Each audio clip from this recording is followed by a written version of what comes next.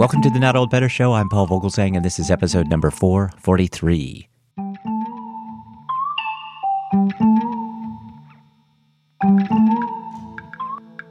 As part of our Smithsonian Associates Inside Science Earth Optimism Initiative, today's show is another important one. I say that a lot lately because the 50th anniversary of Earth Day is 2 days away, April 22nd.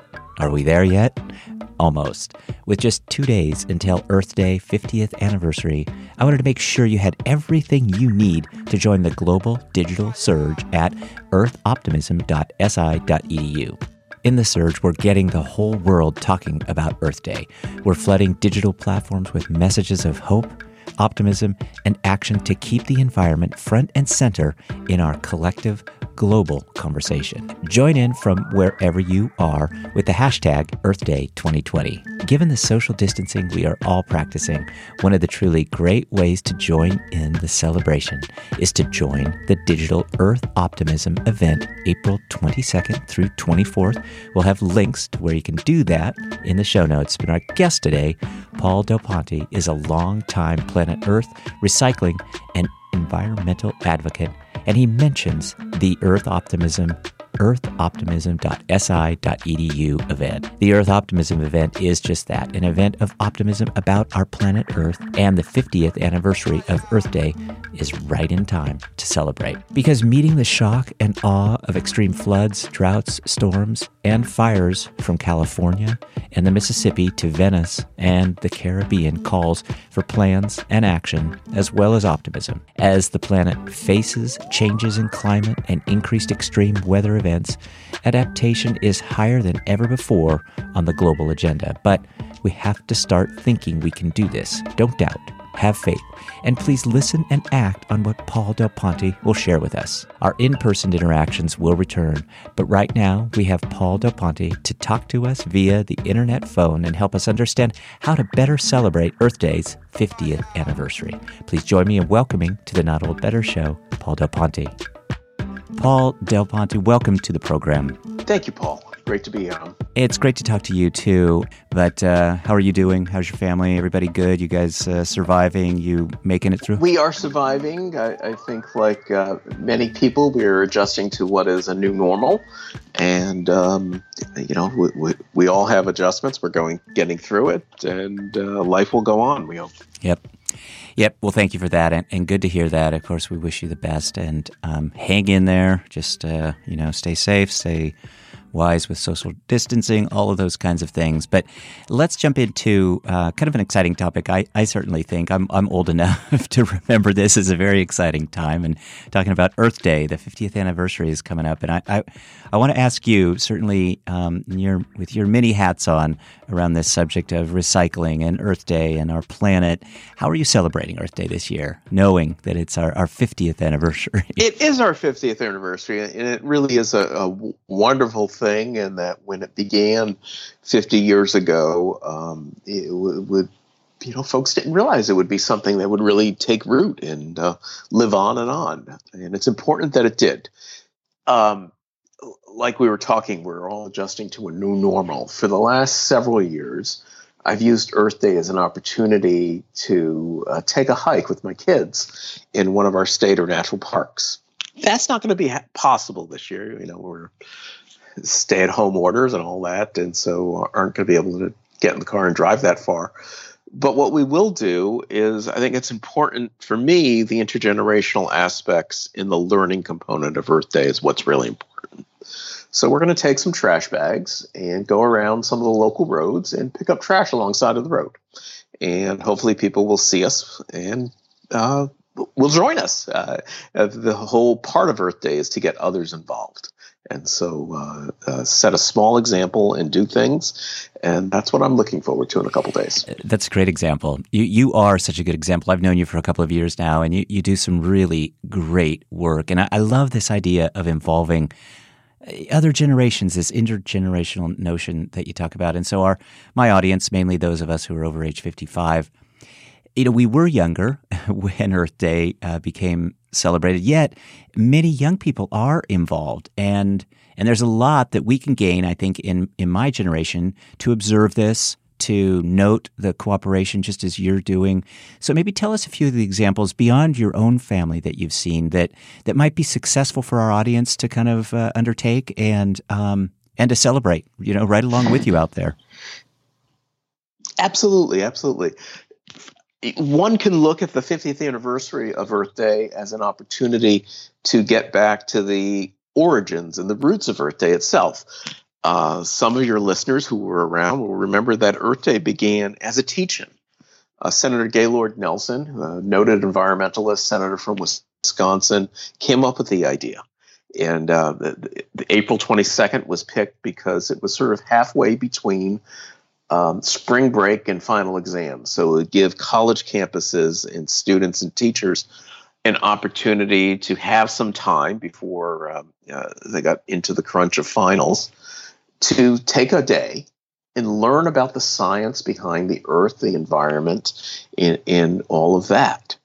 What's interesting is that one of the first things Senator Nelson did, and he was a Democrat, was he enlisted a Republican who was opposed to many of the environmental legislation and actions around the time to become co-chair of Earth Day. It was an opportunity to reach out to others who might not see things from your own point of view. And I think when we think of this current political climate that we're in, where it is hyper-partisan, where that many people want to deny science, that it's important to reach out. Do it in a non-threatening way, but reach out to others. Reach out to someone. Maybe it's a friend on Facebook who you argue with and say, hey, I want to invite you to plant a garden. Plant some seeds out in the backyard for Earth Day. We don't have to get into the politics, but just do something. And I think that was the beauty of Earth Day 50 years ago and why it has survived, because it takes into account that you have people from different philosophies, different backgrounds, different perspectives, different ages. And the idea is to unite them behind the one thing we all have in common, and that's the earth we live on. When we come back, Paul DelPonte will share why Earth Day should be every day to be an Earth-focused day, and what Paul DelPonte is optimistic about when it comes to planet Earth. Really interesting stuff. Stay with us. Hey, everyone. Many of you, like me, are staying at home to help stop the spread of the coronavirus. And I know many, too, are using this unexpected gift of time to learn something new. You might think of exploring your inner interest in the planet. And one way, for example, is to get involved with the 2020 Earth Optimism Digital Summit, scheduled for the 50th anniversary of Earth Day, April 22nd through the 24th. I'm doing this personally, and I invite you to be optimistic. Learn about this wonderful movement titled, of course, Earth Optimism, and check out their website and list of activities, which is changing all the time. So stop by earthoptimism.si.edu. We're going to put all of this in our show notes. But stop by the website and learn about the Earth just in time for Earth Day. The 2020 Earth Optimism Digital Summit kicks off April 22nd. So I invite you to learn something new about changing the conservation conversation from doom and gloom to optimism and opportunity. You can check out our show notes for more details and stay tuned for more Earth Optimism 2020 information with future guests.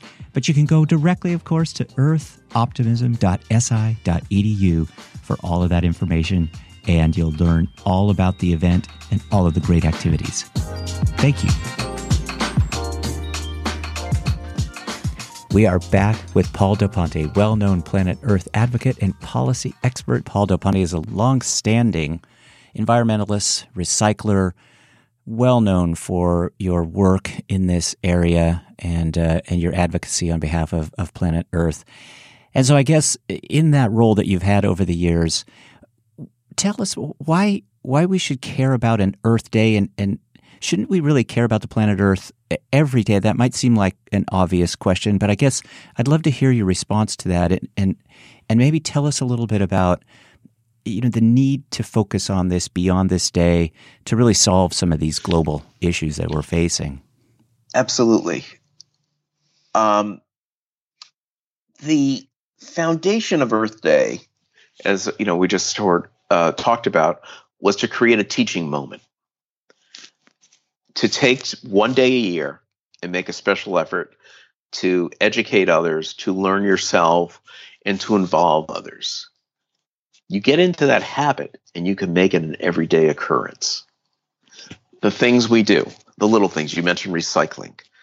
Well, we can always improve our own recycling habits. There are times when I've got a piece of plastic and it's convenient to just throw it in the trash can and not bring it out into the garage, into the recycling bin. So, we're all guilty of that. It's nothing to be ashamed of, but it's something to realize you can improve. And to improve in a bigger way, we are facing an immediate crisis right now with the coronavirus. We have to look at that as a wake-up call. When you look at what's happened to the Earth, it's not a one-day crisis. It is something that has been built up over time. CO2 emissions. There have been any number of reports that are pointing to clear skies in cities now because of all the stay-at-home orders, and that pollution is down. We have to keep in mind, yes, it's down, and that's a good thing. It shows the Earth's ability to heal. But the effects of CO2 have been built up over decades and decades. They're not going to go away because of a few weeks or even a month or two of stay-at-home orders. They'll improve, and it shows the ability of the Earth to be resilient, and that we can make change and we can make a difference. It has to be sustained, because the problems that we created as humans on our planet did not happen overnight. It was not like one day somebody got a virus and then it started to spread and a pandemic started. It's been slowly building. It was slowly building before Earth Day was started. Earth Day was, 50 years ago, the environment was at a crisis point. And if we look at the progress we made, we had the city of Cleveland was looking out over flames over Lake Erie because the water was so polluted, and now it's not. Los Angeles had smog alert after smog alert, to the point where people were going to need to wear face masks all the time. Now you don't. It has improved. We have made improvements. We have made strides, but we also know there is much, much more to be done, and that taking one day out of the year to remember it and to learn a little bit more and to involve others is critically important. But it just can't stop after Earth Day's over. You got to keep going at it. Mm-hmm. I remember well the Cuyahoga River on fire and those reports of those days, and we've made strides. I like that approach. I like your positivity, of course, and I do think that with CO2 emissions, clear skies, there's much to be optimistic about, despite this being almost an overwhelming subject at times. So maybe be a cheerleader for us a little bit, sure, DelPonte, and tell us, I think, is innovation happening around that? Yeah, there please, is. go. I think we all have to act together so that a global disaster doesn't happen again. Like I said, this can, to some extent, can be seen as a wake-up call. But we can't make the same mistake twice. We weren't prepared as a nation. We weren't prepared as a multi-nation society to confront a global pandemic. We're not prepared right now to confront a global climate crisis that is in the brewing. And, to take some optimistic steps, we talk about intergenerational activities. Our young people are enormously concerned about the planet and what they're going to be left as their inheritance on this earth. When we think about our environmental leaders, the first person that comes to mind is a teenager, Greta Thunberg. And that is a shining example of the commitment that has been made across generations, that the generation now in their 60s and 70s that were around when Earth Day began is the generation of the parents and grandparents of the people who will carry that mantle and really be alive to see the improvements and to see the change happen that needs to occur in order to avert a global climate crisis. So thinking about what we can do, and where change is happening, it's happening all over the place. It's happening on the local level, it's happening on the national level, and it's happening certainly on the international level. The United States was always seen as a leader. I don't think you can unequivocally say that anymore. But it's important that we regain that leadership mantle. And I think that's where we can start focusing. There, a couple of years ago, when Congresswoman Alexandra Ocasio-Cortez came on the scene, she took on the environmental cause as part of an economic cause. And that, again, is going back to some of the roots around environmental action and Earth Day that we know from scientific research and from our own lives and common sense is that the first people who are affected by negative things happening to the Earth are those who have the least. They have the least to solve the problems. They have the fewest resources to survive the problems. We're seeing that again with the coronavirus. So this is something that has to transcend ethnic groups. It has to transcend nationalities. It has to transcend socioeconomic background. This is something that has to reach into all our neighborhoods and take action. And no action is too small or too big. And I think that's the way we have to look at it. You know, I've talked about the example of going out and picking up trash with my children. Mm-hmm. Mm-hmm. I love that. It's simple, but it's important. It sends a message. It sends an important message about learning.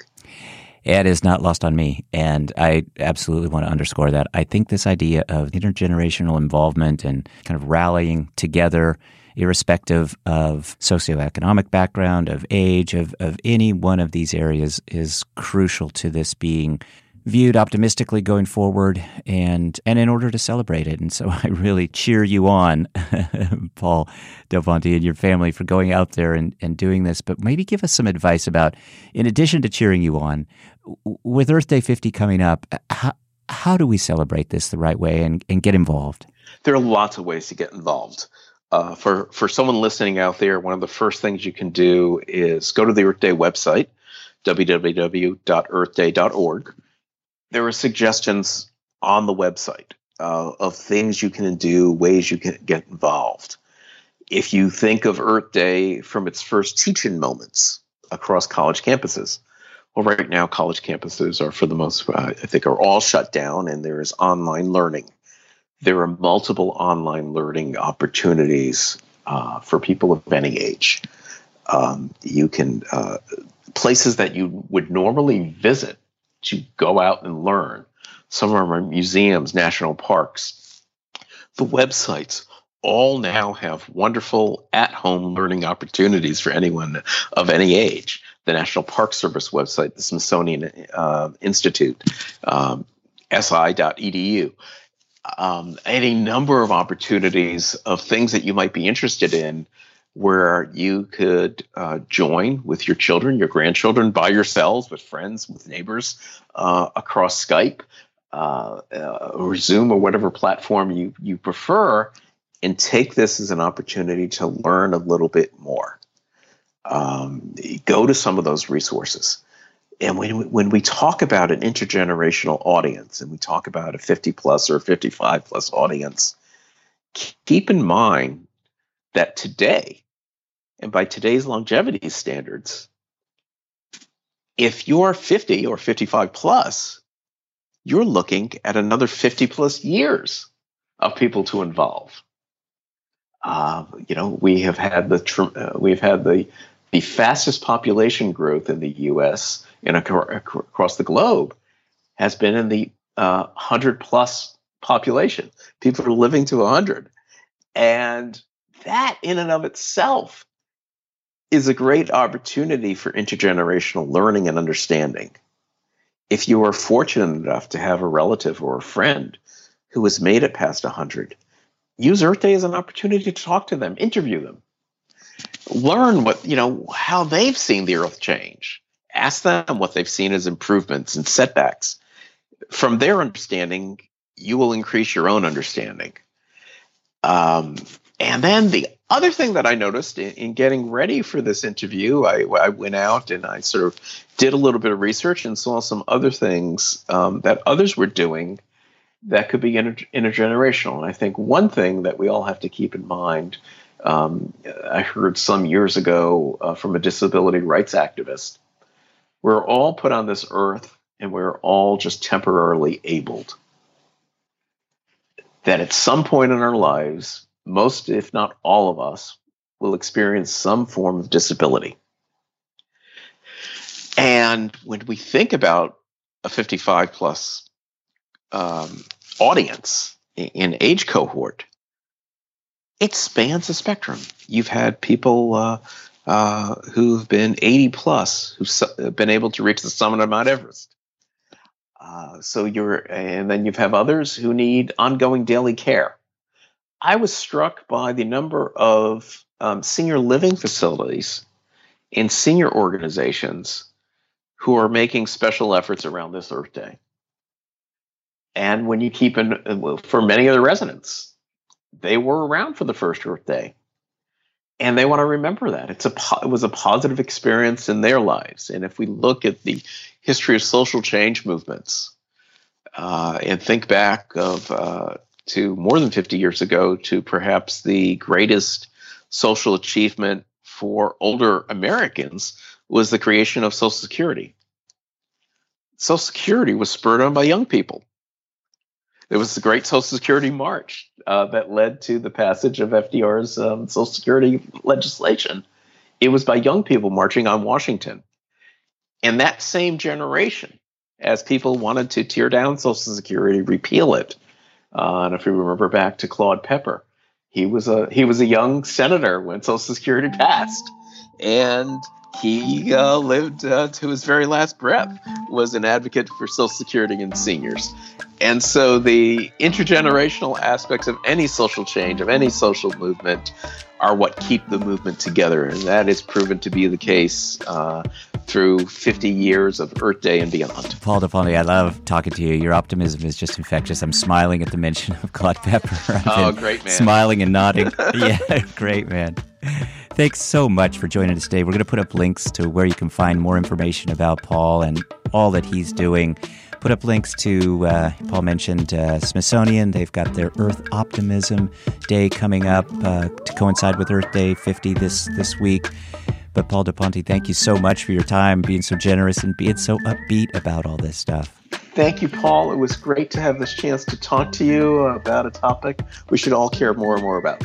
My thanks to Paul DelPonte for joining us today to talk about Earth Day and how the global conservation movement has reached a turning point.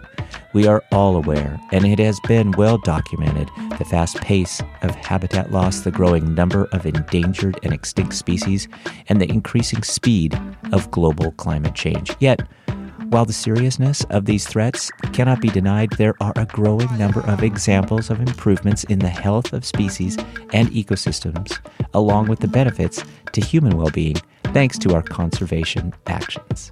Earth Optimism celebrates a change in focus from problem to solution, from a sense of loss to one of hope.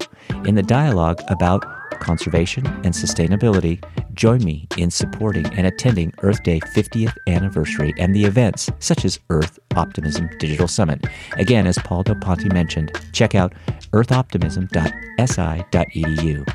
Of course, my thanks always to you, my wonderful Not Old Better Show audience. Remember, stay safe, everyone. Practice smart social distancing and talk about better. The Not Old Better Show. Thanks, everybody.